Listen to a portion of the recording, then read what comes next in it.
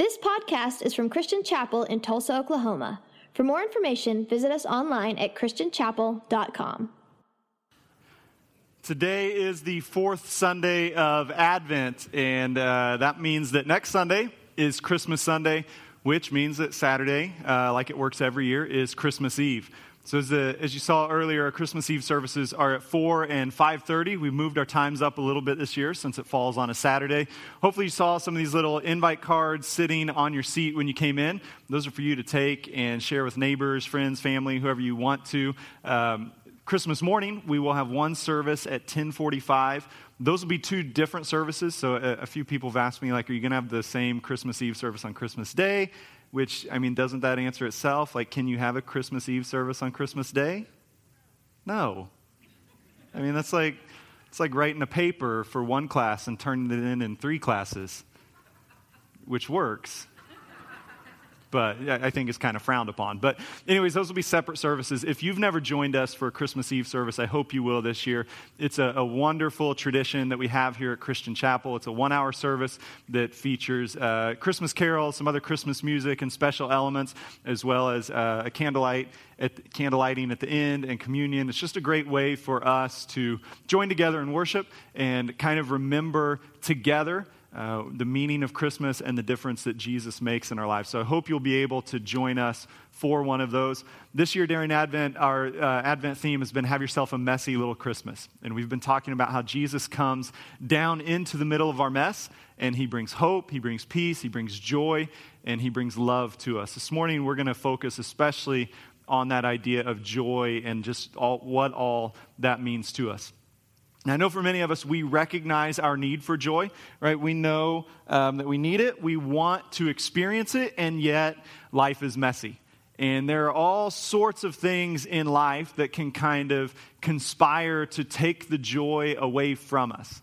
And yet, what we're going to look at this morning from Luke chapter 1 and the angel's announcement to Mary that she will be the one who brings Jesus into the world is that when Jesus comes, not only does he bring us joy in the mess, but sometimes it's his arrival that actually creates the mess.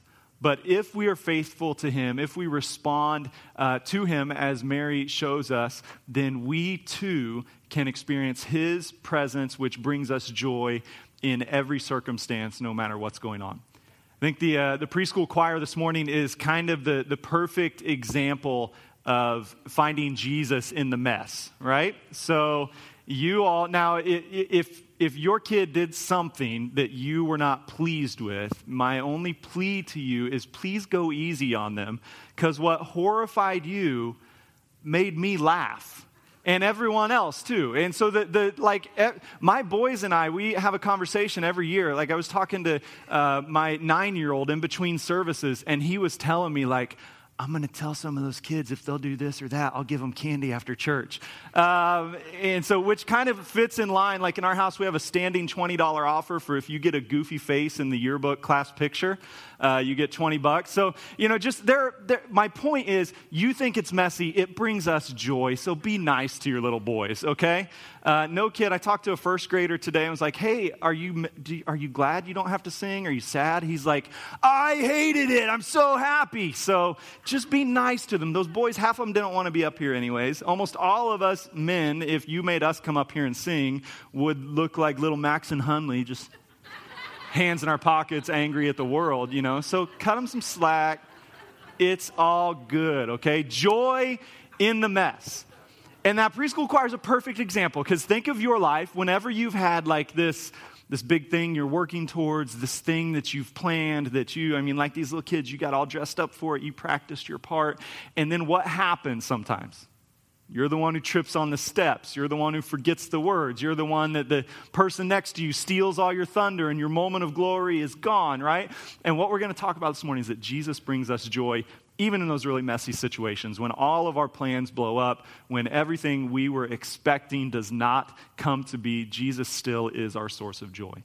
So as we start down that road this morning, I want you to think for just a moment about what is it that would make you a joyful person today.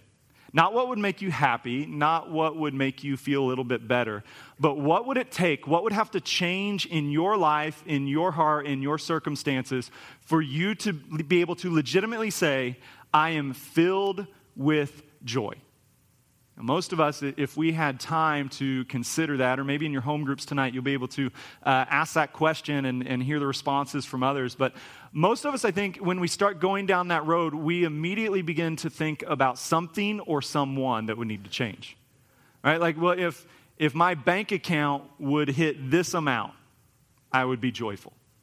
If my kids would do this, I would be joyful. If I would meet the right person, I would be joyful. If they would finally admit that I was right, I would be joyful. If they would finally apologize, if they would change what they're doing, I would be joyful. And what I want us to understand this morning is that the joy Jesus brings does not depend on our circumstances. And so if you're in this position of thinking that your joy depends on something else or someone else, that's an idea that you're going to have to push away from, because it's just going to lead you into experiences of disappointment. When Angie and I do pre-marriage counseling, we always tell couples who are getting married that in marriage, your anger or your disappointment is going to be the distance between your expectations and your experience.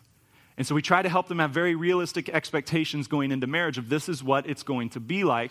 And when it comes to our topic of finding joy in the mess, I think that's important as well, because if your expectation is you'll only know joy when all these other things fall into place, then you will never know joy. In the absolute best case, you will get fleeting moments of happiness and good feelings in those rare seasons where everything is good and you're kind of on top of the world. But for the most part, you're going to live life pretty disappointed and pretty joyless if you're always depending on someone else or something else. As we turn to the story of Mary in Luke chapter 1, she begins to show us how we can have joy in every single season. Now, I know many of you are familiar with this story, but Mary is a poor girl living in a small town. She is kind of the picture of obscurity. She has her life planned out for her. She's engaged to Joseph. She knows what life is going to look like because her life is going to look like the generations that have come before her.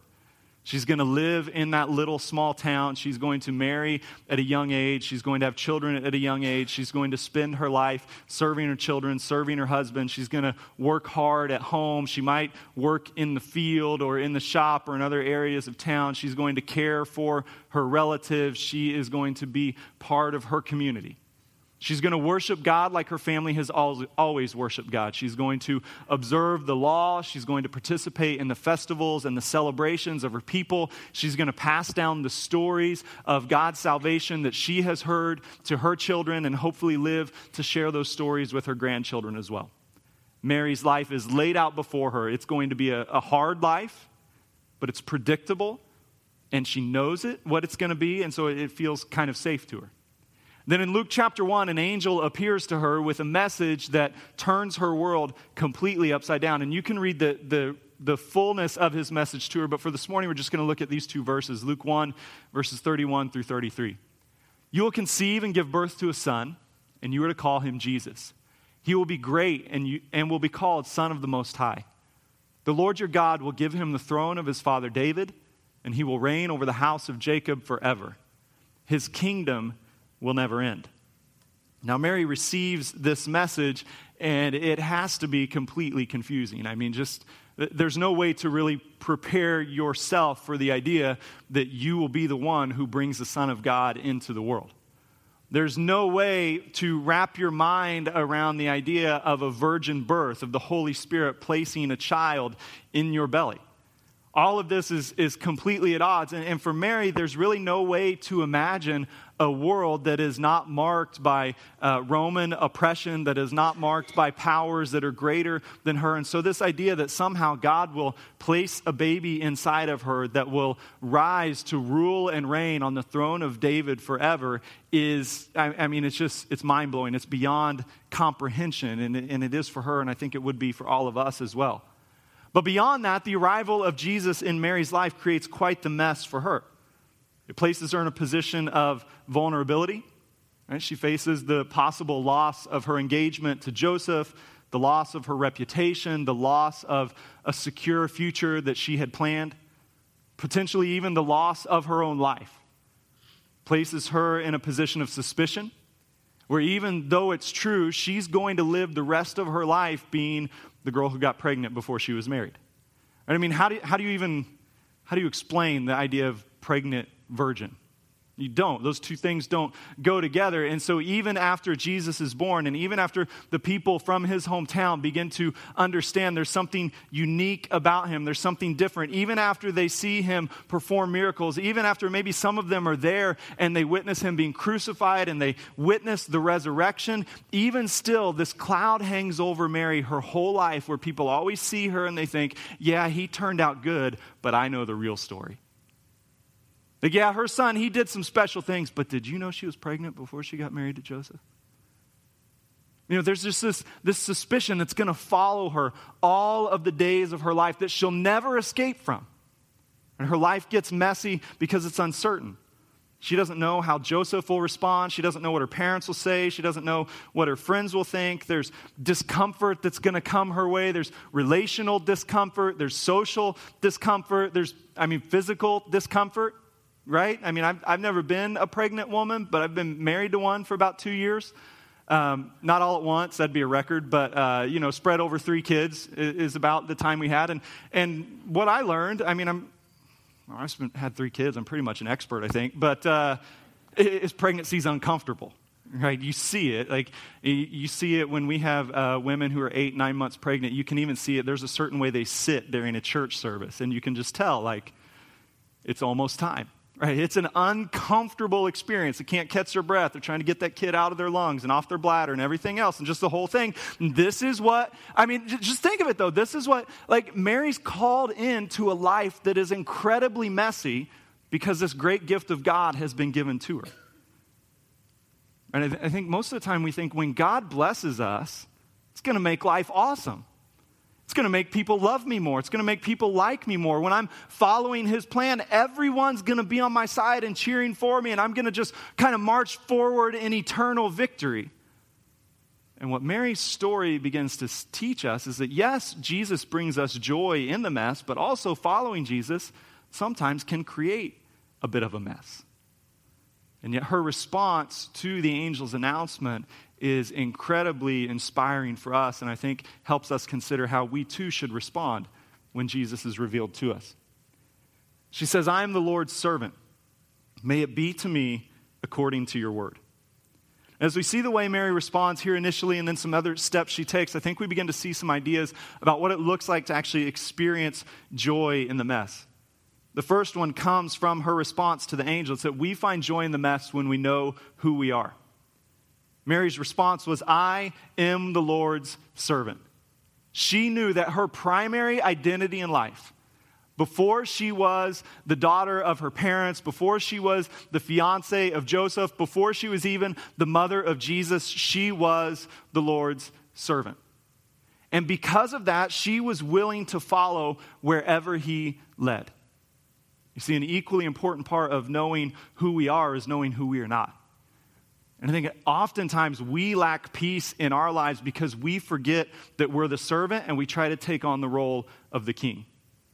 And we decide that, well, if I lack joy or I lack peace or I lack hope or I lack love, then the surest solution is for me to just control everything and rule over it and reign over it. And as I do that, then I will attain for myself what I don't feel like God was giving me. But what we have all experienced, or maybe what you're currently experiencing, is that anytime you try to be your own source of joy, it's not going to last. Again, you can travel, you can engage in all kinds of different friendships and relationships, you can achieve great things in your career, you can build a beautiful family, you can have all of these things. But if you only have those through your own power, through your own will, through your own striving, they're not going to be a lasting source of joy for you. Right? And so we have to come back to this idea. I am the Lord's servant. And so whatever he calls me to, I begin to understand that will be my primary source of joy in life. It's not in what I do, but it's in what he's called me to. Mary also shows us that we find joy in the mess when we share our lives with others. The angel comes and he makes this announcement to Mary, and he says, you're going to have a son, and he will be Jesus, and he will save his people from their sins. And it's just this really grand announcement. But in that, he also mentions her relative Elizabeth. Now, Elizabeth at the time is pregnant, and hers is also somewhat, not nearly on the scale of Mary's, but is somewhat a miraculous pregnancy. Elizabeth was old. She was past the age at which she should have had children, and yet God promised her and her husband a child. And so Elizabeth, in her old age, becomes pregnant, and her son, we come to know later, is John the Baptist. He's the one who will go before Jesus, who will prepare the way for him. And when the angel comes to Mary, he brings up Elizabeth's name to her. And so after the angel departs and Mary has accepted her role, one of the first things she does is she gathers up her things and she goes over to Elizabeth's house. And along the way, you feel like she had to be wondering, had to be questioning, what does all this mean? Was that really true? Was that really an angel? Am I imagining this whole thing? Is that really possible? I can't wrap my mind around. And she's just searching through all this, and she goes over, and Luke picks up the story where she walks into Elizabeth's house and she greets her. And it says in Luke chapter 1, verse 41, when Elizabeth heard Mary's greeting, the baby leaped in her womb. And Elizabeth was filled with the Holy Spirit. In a loud voice she exclaimed, "Blessed are you among women, and blessed is the child you bear. But why am I so favored that the mother of my Lord should come to me? As soon as the sound of your greeting reached my ears, the baby in my womb leaped for joy. Blessed is she who has believed that the Lord would fulfill his promises to her." See, again, I think it points us towards an idea, because for many of us, when we find ourselves in the mess, we don't reach out, we turn in. Right? And Mary, of all people, has every reason to go hide in a room for the next 9 months. Right, to stay away from people, to not want to share what has happened because there's just too much risk, there's too much mess. And yet she knows, well, the angel mentioned Elizabeth to me, so I'm going to go there. And as soon as she walks in the door, the things that God has spoken to her are confirmed from the mouth of Elizabeth. And you see what happened there. It says, as soon as Mary spoke her greeting, Elizabeth launches into this, "I am so glad you're here. You are blessed and highly favored of the Lord. Who am I that the mother of my Lord should visit me? Blessed are you who believe that the promises of the Lord will come true." What's Elizabeth telling her? What the angel said is true. The child you carry is the Savior, the Lord. Blessed are you when you believe it and respond to it. Elizabeth is confirming the angel's message. She is affirming Mary's faith, and she is encouraging her obedience. This is so often the exact same way that we experience joy in the mess, not in our own strength, not by turning inward, but by reaching out and letting others be a source of God's strength and encouragement to us. But those relationships aren't possible. They don't happen by accident. They require us to reach out and form them. Right? That's why we want to push back against this kind of cultural American understanding of Christianity that your faith is just between you and Jesus and it's no one else's business. It's absolute garbage. Right? You are called to Christ, and I am called to Christ, and we are called to Christ together. We're called to him, and we're called to his body. We're called to be part of a community. We're called to be a household of faith, being built up together in him. And so if we ever reduce our experience of life in Christ and life with each other to sitting in a chair for an hour once or twice or maybe 3 times a month, that is a shallow, incomplete, and honestly powerless form of faith. When life gets messy, you don't need acquaintances that you've said hello to at church. You need friends whose homes you can go to. So we're constantly pushing on the idea of get in a home group, serve with other people, let us pray with you, move past just the shoulder-to-shoulder participation and make time for face-to-face, for conversations, for building of relationships, because one of the primary ways God will bring you joy in the mess is through others. I mean, can you imagine a more perfect person for Mary to be encouraged by than someone else who finds themselves miraculously pregnant at the word of the Lord?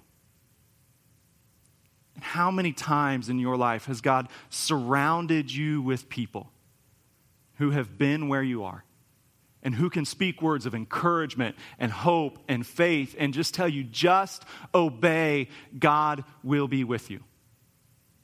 But for you and I, we must make that investment. We must take that risk of entering into those kinds of relationships. Mary also shows us that we find joy in the mess when we know our purpose.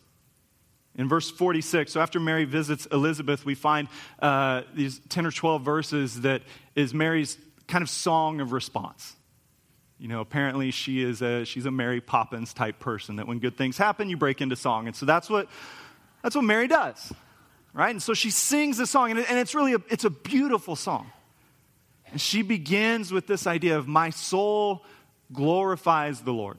Other translations read, my soul magnifies the Lord. And for you and I, what I want us to take away here is this idea that when you are in the mess, remember your purpose. And we get sideways with this all the time, because when we start to think of purpose, we think about the things we do, right? Where do I work? Who do I marry? Where are my kids? Where do I find my meaning? Where do I find my significance? We focus all on our efforts and our abilities and all of this. But when I talk about finding joy because you know your purpose, I'm not talking about what you do, but I'm talking about who you are.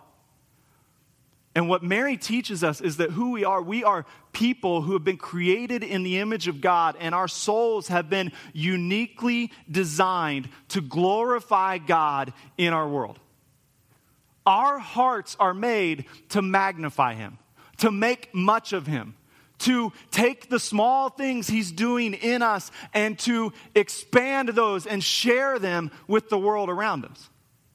For Mary, before she's even created to be the mother of Jesus, she is created to be a daughter of God. And because of that, her spirit rejoices. Because of that, her soul will magnify the Lord. And for you and I, it makes us remember that in every messy season of life, we have reasons to rejoice. We have reasons to magnify the Lord. We have reasons to consider his goodness to us and to understand how much deeper it runs than our circumstances. The last thing Mary teaches us about finding joy in the mess is that we find it when we surrender to our Savior. Mary says, my spirit rejoices in God, my Savior. This is not a just kind of throwaway line. This is the result of Mary growing up in a home, growing up in a culture where the stories of God are always the stories of him saving his people. She's heard the stories from Abraham and Isaac and Jacob. She's heard the stories of the Exodus out of Egypt. She's heard the stories of God providing through the judges, of him delivering during the time of the kings, of him coming again and again and again, despite the rebelliousness of his people, despite their complete and utter disregard for him. And yet again and again and again, when they are persecuted, when they are suffering, when they cry out, they find God to be a Savior. And Mary knows that in the middle of this mess, God will save her again. And so her spirit rejoices, her soul magnifies the Lord because God is her Savior. And it's a great reminder to us as well. Our joy is not rooted in our circumstances, but in God's character. It is in his character to save us. It is who he is. It's how he's revealed himself to us. So when life is bad, God is good. The darkness sometimes makes his light shine even brighter. Our weakness highlights his strength. Our struggles demonstrate our need for a Savior. And what Advent reminds us of is that Christ has come. And he has come as Savior. He has come as the one who enables our souls to rejoice in all circumstances, to magnify God in seasons of plenty and seasons of want, to glorify him on days of wonderful sunshine and just blissful existence and in our darkest and loneliest hours. Because God, our Savior, has come in the person of Jesus Christ. You see, the reality of Advent is that Christ has come. The promises to Mary were fulfilled. And he doesn't just come as sweet baby Jesus, but he comes as the eternal God incarnate. I mean, think of this summer we worked through the book of Colossians together. And as I have thought basically all year, but especially during Advent this year, we do not just remember sweet baby Jesus, right? We don't just remember this little cuddly baby that comes to be an example and to be a role model to us, but we come to remember him as God in flesh. That Jesus is our joy in the mess. Jesus is our hope in the mess. Jesus is our peace in the mess. And what we've talked about over and over and over again is that he can provide those things because he's greater than any circumstance we face. Listen to the way Paul describes him in Colossians chapter 1. The Son is the image of the invisible God, the firstborn over all creation. For in him all things were created, things in heaven and on earth, visible and invisible. Whether thrones or powers or rulers or authorities, all things have been created through him and for him. He is before all things, and in him all things hold together. And he is the head of the body, the church. He is the beginning and the firstborn from among the dead, so that in everything he might have the supremacy. For God was pleased to have all his fullness dwell in him, and through him to reconcile to himself all things, whether things on earth or things in heaven, by making peace through his blood shed on the cross. Once you were alienated from God and were enemies in your minds because of your evil behavior. But now he has reconciled you by Christ's physical body through death to present you holy in his sight, without blemish and free from accusation. Our hope for joy in the mess is in the eternal God who comes as a man to make himself known, to make himself available, to bear the full weight of sin, the full weight of evil, of everything that would ever rob joy from our lives. He faces it and he defeats it for us. And Paul reminds us the same Christ who came is the same one who stood before all of creation. The one in whom all things were made and for whom all things were made. The one who is before all things, who's behind all things, who's under all things, who's above all things. This is the Christ who brings joy in the mess. And because that's who he is, our spirits rejoice in God our Savior. As American Christians, I think we have become very good at letting other people magnify God for us. It's easy to come to church and let me or whoever's speaking be the one who glorifies God, who magnifies God. It's easy to sit in a time of singing and let the people up front be the ones who are glorifying God. Let the songwriter be the one who's glorifying God. To let your favorite blogger or author be the one who magnifies the work of God for you.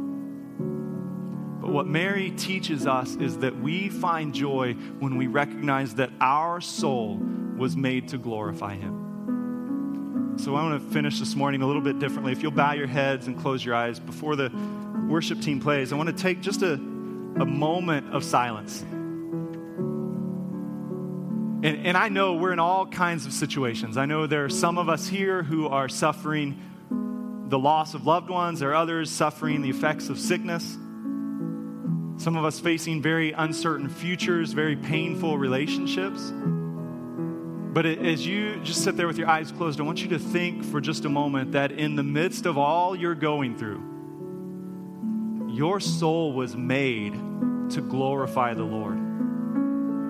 You were created in his image. You were made on purpose and for a purpose. And despite your circumstances, he comes to you today as God, your Savior.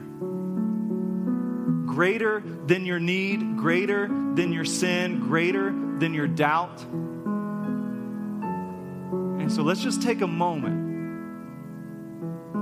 and just sit here in silence, and together we will consider how our hearts are made to magnify him. We're going to ask the Spirit just to do that in us. Let's do that for just a moment together.